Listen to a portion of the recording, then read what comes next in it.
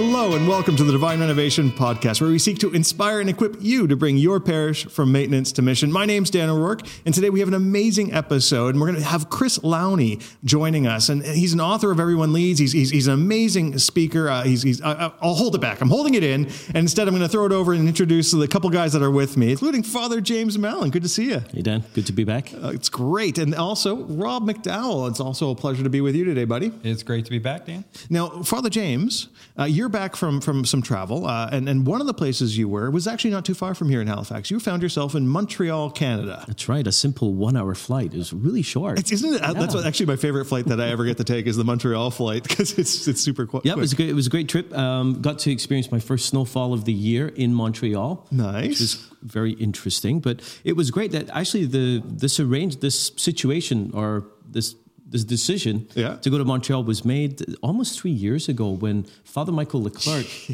came to Halifax to do a priest internship with us, a 6-month internship. And part of that agreement was if Michael came, then I would speak. 2.5 years later, you'd go to see. Well, it was supposed to be last year. And they canceled the event. They moved it or something like that. Okay. But it was a long time in the works, but it was well worth it. And Father Michael, just so people know who he is, he was a guy who came here. He's a priest who came here for an internship. How long was he here in Halifax? He did a 6-month internship experience, and he was our.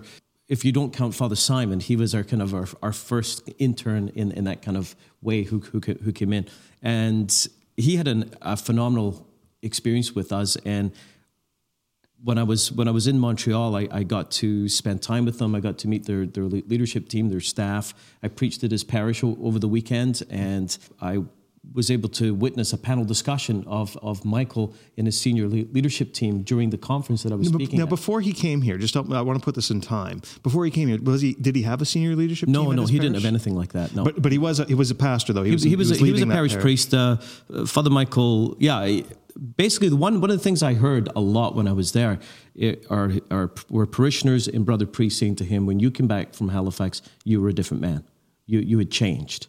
And he in his own words, he came back from here not only with a sense of what could be possible and what can be possible, but spiritually he was renewed as well. And the one thing that I'll say that I really witnessed in his parish was that they're executing on all the principles that we speak on. They've put evangelization at the heart of what they do. They're running Alpha. Lives are being transformed. They're leaning into leadership and all the principles that we speak about. But the one thing that stood out for me is that there's God is at work here. Like there's something happening in that parish that cannot be explained. I mean, it should be like that in every church, shouldn't it? I mean, that seems so strange to say that this is such an exception, but it's very tangible. For instance, the final mass on the weekend, there was about 450 people, and I have to say it's probably the youngest Catholic congregation I've ever seen anywhere. What? Probably average age of early 40s. This is in Montreal. In Montreal. I mean, Canada is a very secular country. Quebec is a very secular province. Montreal is a very secular city in that province, in that country. So it's quite remarkable what is happening there. I think, when I think back when Father Michael was with us too, one of the things that we keep pushing back is, what people sometimes refer to as the trait theory of leadership, is the idea that a good leader is a certain personality type. Yep. You're very gifted in a lot of areas in what you do. And so often people are like, well, I'm not Father James. I don't have a St. Benedict parish. I don't like God just all of a sudden ordained all this stuff in your life, to make it happen. Right. And I don't know as if there's anyone, I mean, Father Michael is always very gifted, but I don't know anyone that's probably any more of an opposite personality than you are. And there was a key moment in the conference because I gave a talk on the Saturday morning, and then they had Father Michael and his leadership team up on the stage, and a couple of people from the diocese were asking questions. And what was so wonderful about what happened was not just what they said or how they said it, but everything about it. They communicated the values of teamwork. And one of the things that Michael said was, I'm very different than Father James. I mean, we are very, very different, but it's that principle. If no one has all the gifts, I like to say that by myself, I'm a bit of a train wreck. Not a bit, a lot of a train wreck. Because by myself, if I'm not pulled back, I drive things until they all blow up, and everyone I usually my leadership in the past always came with a high body count, and so the reason why my ministry has been so fruitful is precisely because I came to grips with the fact that I may have these gifts, but there's a whole bunch of gifts that I don't have, and that's the same for every person.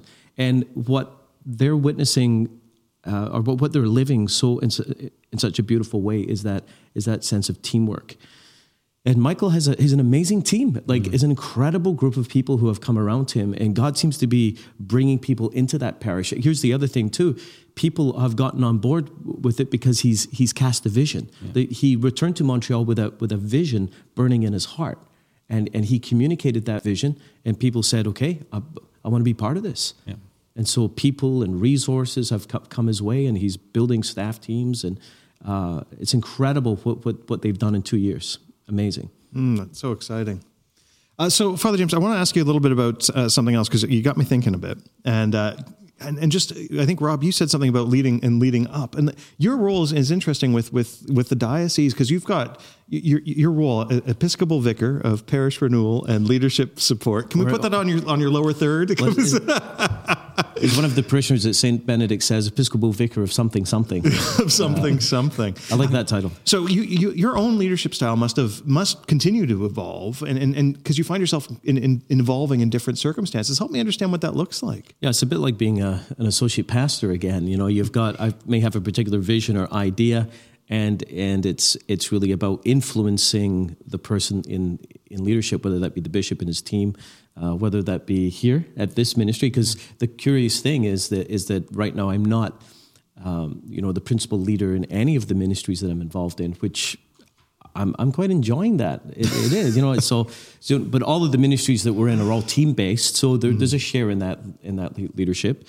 But it is quite different. Sometimes there's a give and take. You can't. It might not go through the way that it would if I was in the principal role of leading. So let me ask you this question, because I know a lot of people who would be listening. Yes, we have a lot of pastors or parish priests that listen, but we'd also have a lot of lay leaders and other people, senior leadership team members. Now you've got an interesting perspective, because you've been for a while now. You've been in this role of not being the pastor at St. Benedict Parish, and so help me understand, what kind of advice might you give to people who are in those roles, who have a leadership, both a desire and a drive? How would you coach them or advise them as they look to express their leadership in those positions? First of all, I think the person who's in that leadership role, the first challenge is that you have to love and support that person. You've got to be in relationship with that person. So it's not that you're constantly criticizing or finding fault, but you really come alongside and love that person. And then in a sense you have the right to kind of speak into difficult situations and to give advice. So you also get to kind of live out the values and principles that we desire to see in the overall organization within your specific area of influence as well.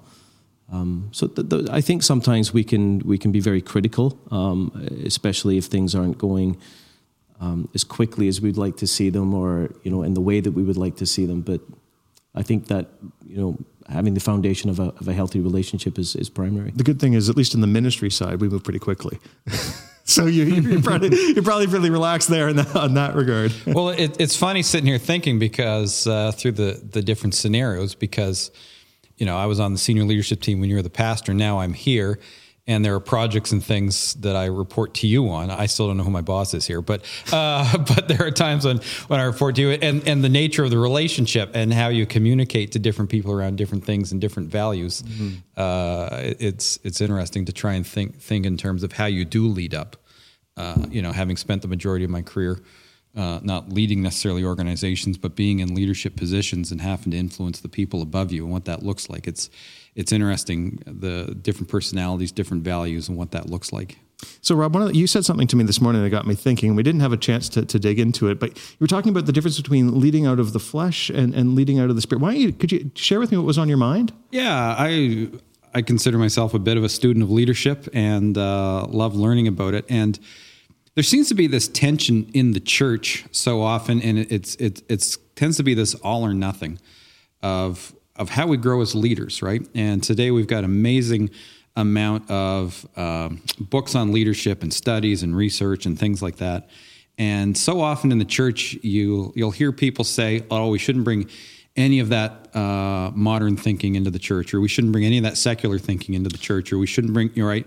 And so it's a load of BS. People say a load of business stuff. Yeah, and so but I was just kind of processing this week because, I think there is a place where we can just put our hope in the latest management theory, the latest idea, the latest research study, whatever that looks like. But so I'm wrestling with the idea: what does it look like to still lead from a place of the Spirit, but allow that stuff to influence you? Because I think you can lead all from that and not have any sense of the Spirit's guiding, and the fact that the nature of our leadership should be different than a secular world, but yet at the same time understanding, is there truth in that? Is there stuff that we can learn from that can be helpful for us and not lead us, but influence us from that standpoint? I think sometimes in the church there's a temptation to over-spiritualize, as if the answer to the present challenges is simply to pray more. No, I think that's a good strategy. It's a good starting point.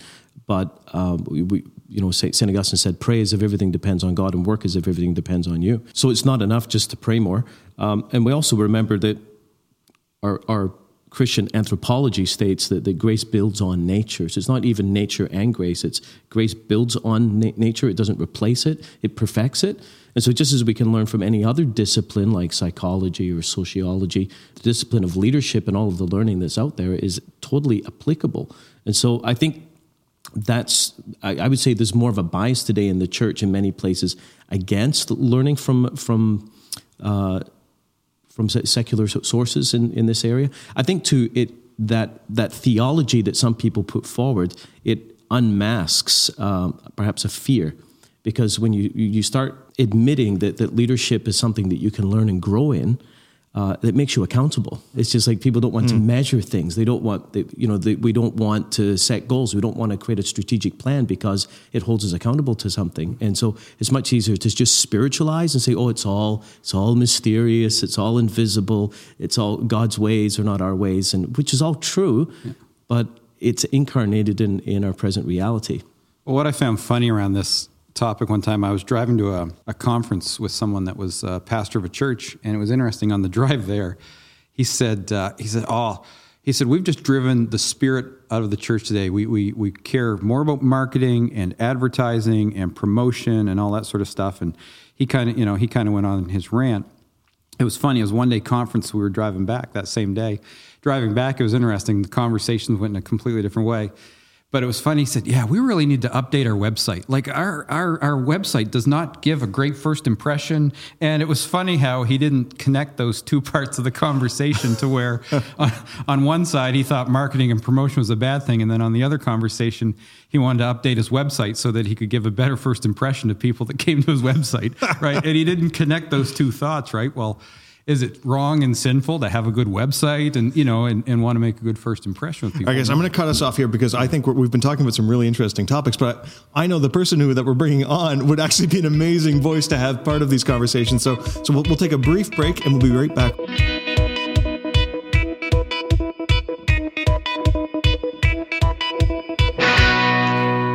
Welcome to the show, Chris Lowney. It is such a pleasure to have you with us. It's my pleasure. Thanks for the chance. Now, where are you joining us from today, Chris? From the beautiful Bronx. Oh, wonderful. A part of the Bronx called Riverdale, right along the Hudson River here. So I'm sure some of your folks remember Sully Sullenberger, who planted that plane in the Hudson River, came right outside my window. If I'd been sitting here looking for a plane to go by, I could have seen it. That's awesome. So, Chris, I'm so excited to have you on. We're so excited to have you on the show. Not just me. All three of us are excited to spend some time with you today. But you're the author of a number of books, one of which I know is one of Father James Mallon's favorite books. I just think of it as Everyone Leads. That's sort of the way we talk about it around these parts. But it's a great book, and it's part of a number of books you've written. But, Chris, help me understand who you are, some of your journey. The short version of my life is I grew up in Queens, near the airports there in New York. I went to a high school of the Jesuits and was a Jesuit for a few years, a seminarian after high school. That was kind of the end of the era when folks often entered after high school. Now that's not that common. And after I discerned that my vocation in life was not as a priest, I did what anybody would do after leaving seminary, go to work at the investment bank of JP Morgan. And I ended up working at Morgan for about 17 years, and I was lucky enough to be a managing director in Japan and Singapore, London, and New York. So I saw different kinds of things in life. And I left Morgan about 2001, and since then I've been writing and doing leadership talks and often serving on boards of charities, often Catholic charities, but not also always. And, most of what I've written has been in one way or another trying to take principles that might be spiritual principles, Christian values, Catholic values, and write things for folks who might be leading families, leading businesses, leading corporations. And the book that we're mostly going to talk about is in a way exactly the flip side of that. It's the only thing I've written that kind of invites folks in churches and Christian communities and Catholic life to think about what we all might learn from the world of business and popular culture and how folks are managing to be successful in all kinds of walks of life.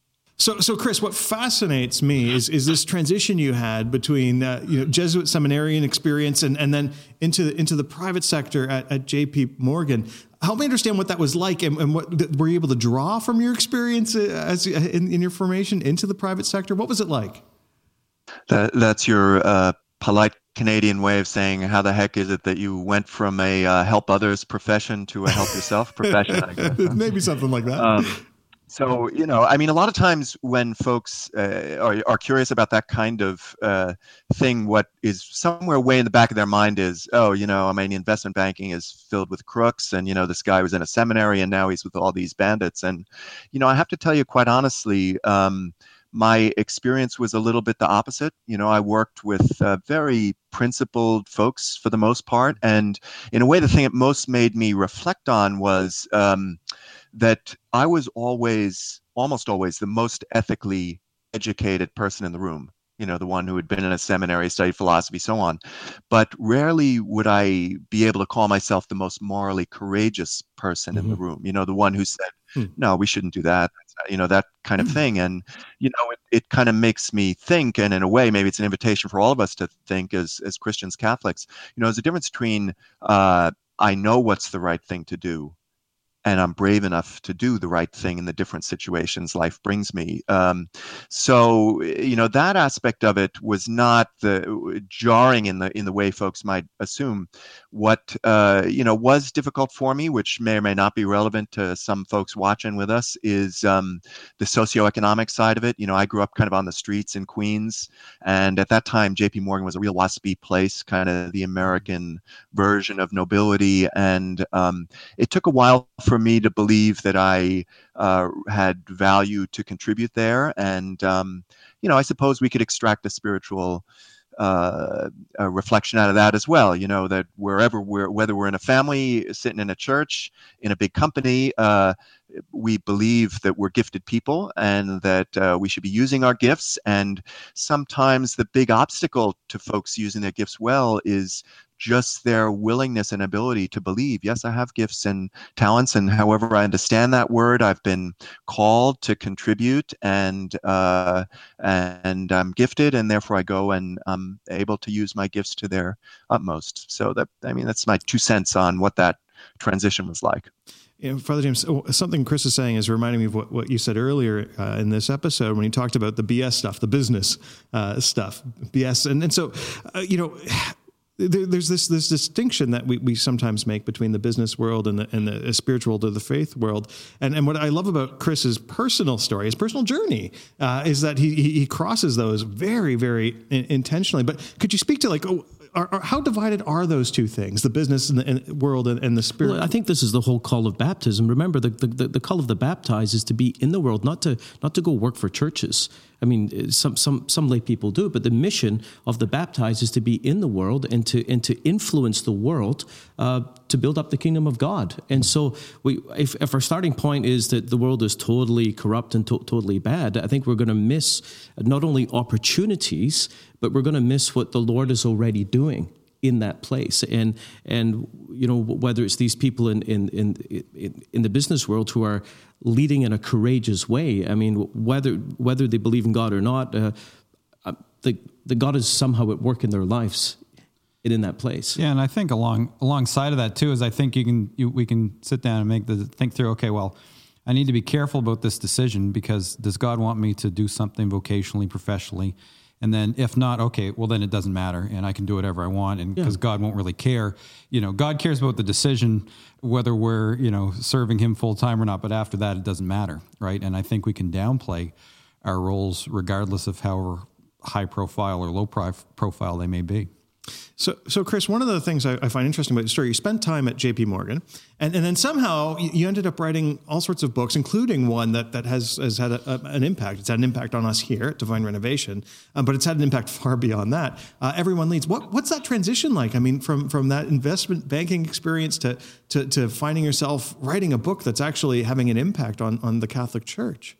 So as we said, I worked at JP Morgan about 17 years, and I always had a deal with myself, I guess, that at a certain point I would think about moving on to a next chapter in life, and that was for all kinds of reasons. Probably if I thought I was going to be chairman of JP Morgan in 5 years, I would have stuck around a little longer. So part of it is calculus, but a big part of it was is how do you feel good about your life at the end of the day. And, there's nothing wrong with working in a big company at all. And I believe that, companies run well in the world, make a contribution to building up society in an important way. But, I never kind of sat there and felt like, okay, I'm making a contribution the same way as a nurse or a teacher or something like that. So, to me, an issue was if I'm 70 years old and this is the only thing I've done with my life, I don't think I'm going to feel very good. So that was always somewhere in mind. And the first thing I wrote, Heroic Leadership, probably has done best of the things I've written, in a way took lessons from the early Jesuits and kind of translated it into a language that I was thinking of folks who worked with me at JP Morgan, Muslim, Christian, Jew, atheist, some Catholic, Christian. Could I kind of translate values that for Jesuits or for a lot of us would have very deep religious roots into a language that would be meaningful to folks in, whatever is their belief system. And, I thought that maybe in a way that was a cheaper way of figuring out my own life than going into therapy, having been a Jesuit and then working in a bank. But anyway, I thought it'd be fun to do. So I wrote that and it did fairly well. And, life kind of took its course. I didn't have a master plan for my life. I enjoyed writing. Can I slow you down there? Because I think there's, you're going so fast through it, but I think there's something fascinating in what you just shared is that you took the ancient knowledge, if you will, and I know ancient's not the right word because it's not that long ago, but you took older knowledge, older experiences from your Jesuit training and you were able to convert it into language that would rest with a broader audience. And it's so much of what we write around business language or what's written about business language is often seen as being nouveau. It's seen as being fresh, but it seems to me though that you identified that, it's old wisdom that translates in. Is that fair to say? Yeah, and I think in a way, it relates to one of the discussions you guys were having before I joined. And I mean, I guess I might put it this way: that I feel like there's we tend to have a kind of a split life disease a lot. Religious people, like in other words, I go to church on Sunday and then I go to work on Monday. Those two things don't really have much to do with each other. And I guess I feel like they have everything to do with each other, both ways. Yep. And either the incarnation was like a kind of a sort of a make-believe metaphor, yep, or it actually means something. I mean, the idea of being part of an incarnational faith, the fact that God actually was a human being, walked around, did something, met other people, that either means everything for us or means nothing, and so this idea of trying to understand how we work our way through the world, I feel like is what you're getting at. And yes, to come to the exact question you asked, I feel like there's a lot of great wisdom in our beliefs, our religious traditions, some of the charismas of the different religious orders that's very relevant to, for example, being a successful organization, successful family, so on. And likewise, I feel like some of the ways that organizations have discovered to be successful have a lot of relevance and interest and value to those of us who are trying to run churches. I'm on the board of a Catholic hospital system, to those of us who are trying to do that, and so on. I mean, of course, at the end of the day, the point is not to me, well, is this an idea that some guy sitting at Air Canada or General Electric or JP Morgan came up with? Right. The idea is it a good idea? And importantly, our touchstones are our faith and the Gospels and our church, and is it consistent with our touchstone, our true north, our compass, this kind of thing, So, in the book we're going to chat about, I use some language that would not be churchy kind of language, but I try to make a point with every principle. If I can't relate this to Acts or the Gospels or so on, then we have to toss it out. So that's going to be our way of kind of proof testing. Yeah, this is something that is consistent with the way our tradition invites us to do things, and therefore it's okay for us to think about and maybe even learn from. Now, Chris, when you started talking about that split personality, that double life, Father James, you started nodding, going, Did you want to touch on that at all? Because you were like, when Chris was talking about that. I think it goes to the heart of mission, doesn't it? And I often struggle with the fact that for many Christians, it's almost like we've become almost Gnostics or Manichees, like Manichaeism. There was a sense that God would never infect himself by becoming human. The incarnation was the greatest scandal. And yet, the scripture tells us that Jesus pitched his tent amongst us. I mean, he took flesh. He didn't deem equality with God something to be grasped. He emptied himself. And the very manner, the missionary disposition of God and the mode of being missionary that the incarnation represents is exactly what the church is called to do. Jesus said, as the Father sent me, so I send you. And that means we've got to pitch our tent amongst the people in this world. And sometimes as believers, we can sit back and we can point, we can read the newspaper and point out how pathetic the world is. I mean, look at this world. It's so terrible and pathetic. Aren't those people pathetic? And we sometimes lose touch with the fact that, I'd be pretty pathetic too if the Lord wasn't at work in my life. And yet this is the world we're called to love and we're called to engage. And the Lord is already at work in some way, but that's the world that we're called to pitch our tent in. And sometimes in the church, there's this sense that the primary task is to protect the purity of the church. So let's retreat to an island and pull up the drawbridge and build high walls and keep everyone out. And it's the exact opposite of what we're called to be as a missionary church. I think there's a lot of, my mind's going multiple different ways, but thinking in terms as well is, because again, we talk a lot about discipleship and we promote a lot of things from Alpha, Connect groups, all that sort of stuff. And I think we can sometimes carry that Sunday workday dichotomy that Chris referenced around the idea too of, okay, work is what I have to do to pay the bills. But when I grow spiritually, it's at my Connect group or Bible study and we don't see work as the lens of discipleship or the lens of mission. And, what would it look like? How could that change all of a sudden, that 40, 50, 60, depending on what people's work week is that's the context. That's one of the contexts that God is going to grow me up in. That's one of the contexts that God's going to use me in. That's one of the contexts that's highly intentional. It's not that this is just this sort of necessary thing to pay the bills so I can eat, so I can retreat to my Connect group or Bible study for a few hours each month, and that's where I grow. That's right. Yeah, I think, Chris, I'd love to get your thoughts on how this relates to culture and even what your perspective is on culture and how these two things interplay. Yeah, culture in the church or culture at large? Culture Or at both? large. Culture at Yeah. large. Yeah. Okay, so I mean, maybe culture at large first. I resonate with this discussion you're just having now, and I mean, maybe I would put it this way: that uh, Canada, United States, pretty secular business cultures right now. The idea that in a JP Morgan office, I would talk to somebody in a very explicit way about what I believe and why generally is not going to fly.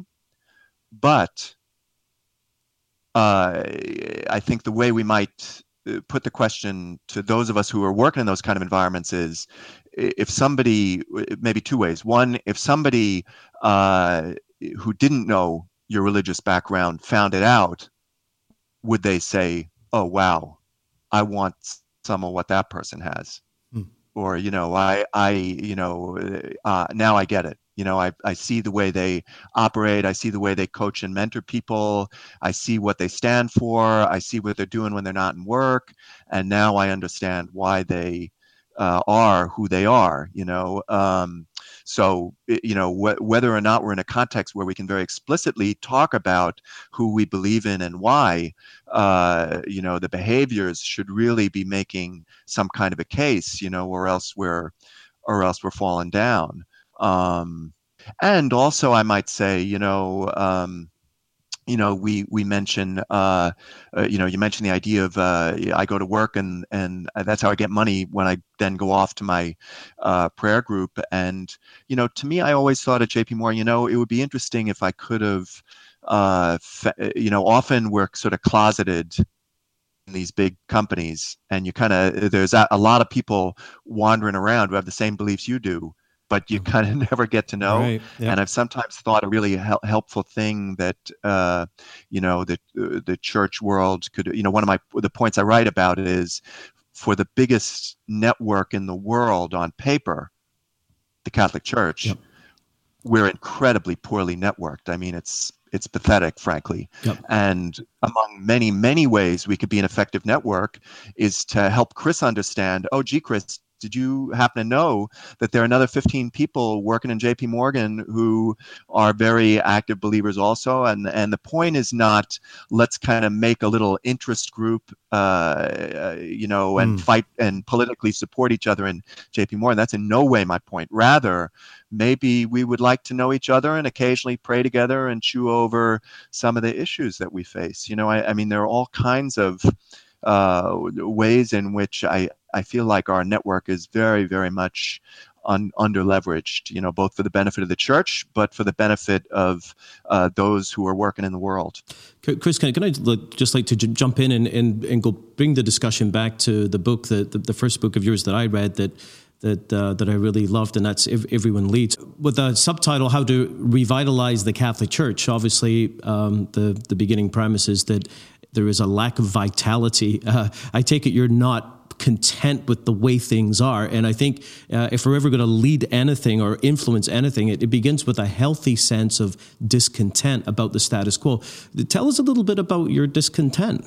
So, first of all, what you say is totally right. I mean, as folks would probably gather from context, I'm a lifelong Catholic. I hope I'm devout. I'm certainly trying to be, and a great believer in what we can bring to the world. So now let's push that aside. The first draft of Everyone Leads, you're familiar with the book, and some others are. The way the book looks now, there's a chapter or so that talks about some of our challenges, which I describe as the church's greatest crisis in 5 centuries. And one of the things that's been disappointing to me in a weird way is nobody has chosen to argue with that. So people either say, yeah, we got a lot of problems, or they don't care enough to say, no, wait a minute, here's my counter case. In any case, that's about a chapter. And then there's a number of chapters that are a prescription of what we could do about it. And the first draft I wrote of the book, the problem stuff was almost half the book. Realized in a way, I wanted to punch somebody in the nose. I was kind of unhappy and angry. And, a question I had to ask myself is, well, what do you really want to do here? Are you trying to get something off your chest, or do you want to make a constructive contribution? And so the final draft of the book is much more about what we can do together and more hopeful. But now, having said that, I do think it's very important in this case to start with the problem, and that comes a little bit from my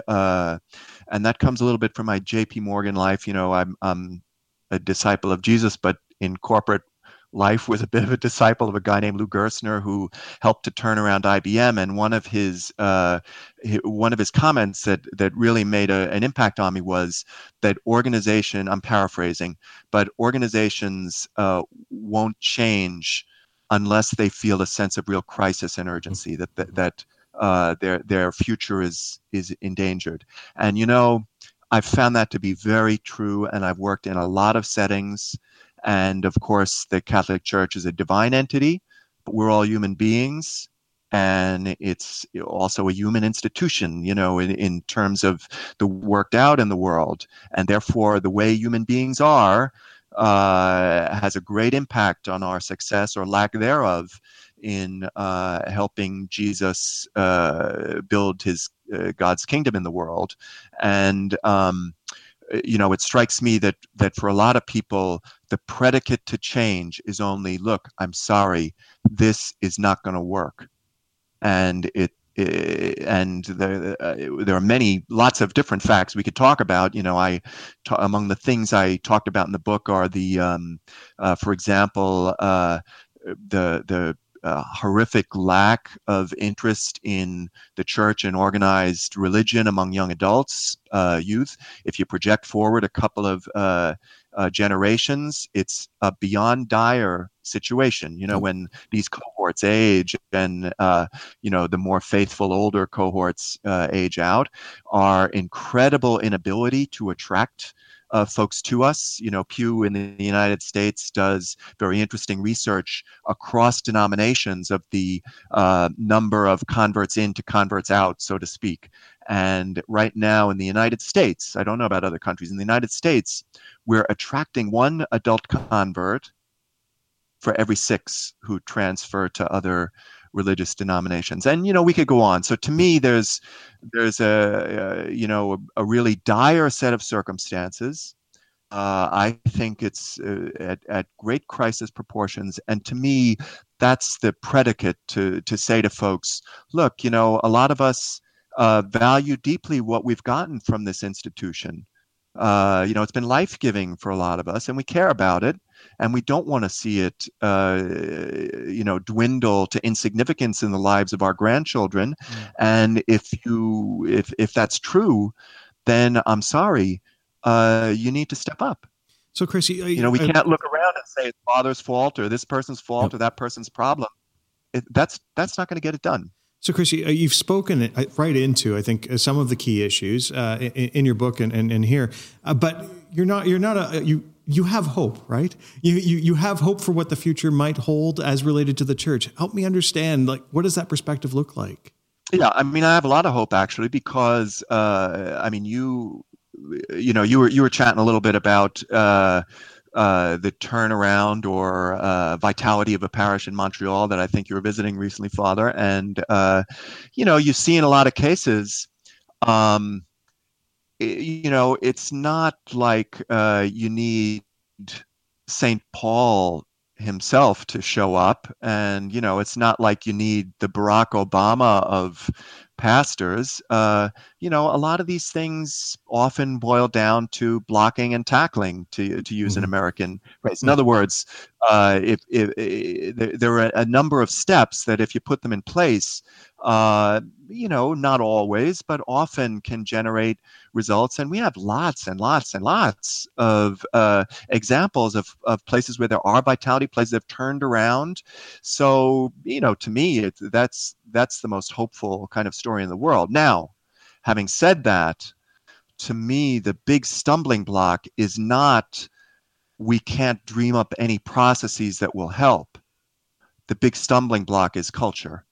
And again, I go back to my organizational corporate life. One of the great mantras of organizational life is culture eats strategy for lunch. Yeah. In other words, you can mail somebody a copy of Divine Renovation, or some good-hearted priest, pastor, or some good-hearted parish council can have a couple of good process ideas. But if you don't have a culture of folks who are able to, in my language, lead, not going to work. And so for me, the hope is, there are lots of things you could do that will make things better. The challenge is, how do we change culture? How do we get enough of a critical mass of folks engaged in the right ways that they're going to want to do some of the things that we know work? Yeah, I think you're absolutely right on there. And there was so much you said there. Go back to the discussion about Father Michael and his parish in Montreal. What I think brought me so much joy last weekend as I listened to them is that it really confirmed that this idea that you don't need to be a particular kind of personality or be in a particular place, but there are actual principles and values that if you actually live out these values instead of just talking about them, and if you engage certain principles, it will shift your parish in the right direction. It will move, and that movement may happen at a different pace from place to place, but it will move in the right direction. And that organizational shift is the number one task of parish renewal. Chris, you I'm sure dream about a particular local church, a parish, or the universal church, growing and being what it can be if everyone accepted the call of their baptism. And that was one of the things that really, for a long time, I had been, speaking to priests about, leadership is intrinsic to priesthood because we're ordained to be a prophet, priest, king. And then reading your book, it was like, oh man, I've been so dumb. Like, before we're ordained to be prophet, priest, and king, we're baptized to be prophet, priest, and king. The primary sacrament of leadership is not ordination, it's baptism. And it's a baptismal obligation to consciously accept the role that you have, the call that you have to influence the world. Tell us a little bit about that. Yeah, totally. I couldn't add a thing to what you just said. To me, that would be the first stake in the ground. When I use the word leadership, and a lot of people tend to think about leadership only in a positional sense. Yes. No, that's why we have a pope, a bishop, a pastor. That's what leadership is. But the idea of there's also leadership in a behavioral sense. That doesn't primarily have to do with what's my role, rather how do I behave, and I'll talk about that in a second. But people's first hang-up is usually, no, wait a minute, this guy doesn't understand hierarchy in the Catholic Church and so on. And I feel like, no, I understand it very well. I understand that I was baptized, and this is what my catechism says it means. And if words like priest, prophet, and king don't imply leadership somehow, then once again, either our words are totally meaningless metaphorical jokes, mm-hmm.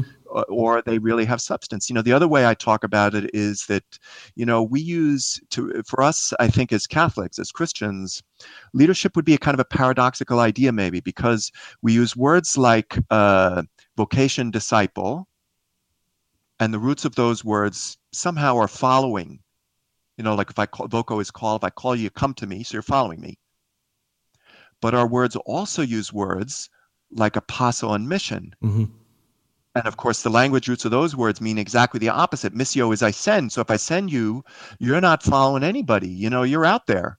So there too, our call somehow involves followership, of course, of Jesus and our tradition in the church, but also apostleship, missio, sendness, leading. So to me, the only issue is how now do we translate that to real life? How does that work its way out in the parish or the family or wherever we work? And, to use an organizational analogy, what I sometimes say is this, look, in my time at JP Morgan, our problems and challenges multiplied. The business became much more complex. There were many more customers that needed attention. Things changed too rapidly. And we quite clearly and came to an understanding that this very antiquated notion of leadership that like 4 people in a corner office, we're going to figure everything out, represent us everywhere we need to be represented, was total nonsense. And to me, that analogy is not every bit as true. It's more true in the life of our church, because our challenges also have multiplied. How do we figure out what to do with social media? How do we engage young people? How do we go after these folks who, used to come to church but no longer do? How do we attend to new migrants who come into, the challenges and opportunities have multiplied. But worse than secular places like JP Morgan, what we've traditionally thought of as those 4 people in the corner office, that cohort is shrinking rapidly. In other words, we tended to rely on the ordained clergy to be the team that would sort of show the leadership behaviors. And there's absolutely no way in the world that's going to cut it, given the array of challenges we face and the kinds of expertise that many of our ordained pastors do and don't have. That's not a statement of criticism to say that a guy who went to theology school might not necessarily understand how to use 3D social media. Why in the world would that person understand it? But somebody's got to know how to do it if we're going to thrive in the way that we all want to as a church in this century. Chris, you referenced earlier the idea of, we kind of have this idea, I can't lead, I'm not a priest, or whatever the case is. So there's kind of that fundamental piece. What else is holding people back from stepping into leadership today in the Catholic Church? Maybe at the highest level, I'd say call and opportunity. So to me, the first thing is that the Father James of the world, or the leaders of the parish council, whatever, have to stand up and say, okay, look, here's our reality. Or you look around the pews, you see our reality. There's nobody under 40 here. Or, the group is shrunk of people who are coming. Or we all know a friend who, came a long time ago and now no longer comes. So we all know our reality. And I need to call you guys into your baptismal promise to help us figure out how we are going to reverse this. So that's the first thing, call. And then, to me, along with that is, now how do we incarnate, so to speak, that in everybody's life? Because what folks are going to hear is, okay, fine, I get that. It looks like there's enough ushers and people to do the collection, and there are enough readers. They are going to think of the way the church runs now, or the way the parish runs now, and what might not have the intuitive imagination to understand, well, what the heck is a guy asking me to do?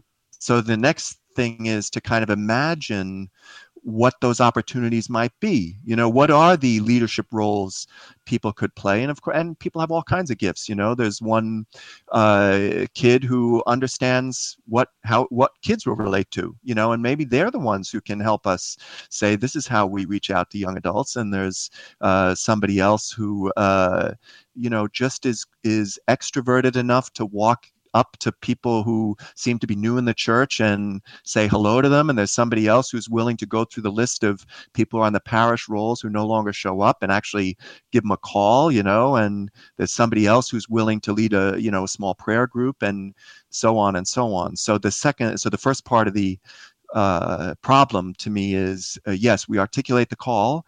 And then the second part of the challenge is, now we're going to figure out how to tap folks' gifts and willingness and courage and so on. So, Chris, your most recent book is called Make Today Matter, 10 Habits for a Better Life. Can you tell me a little bit about it?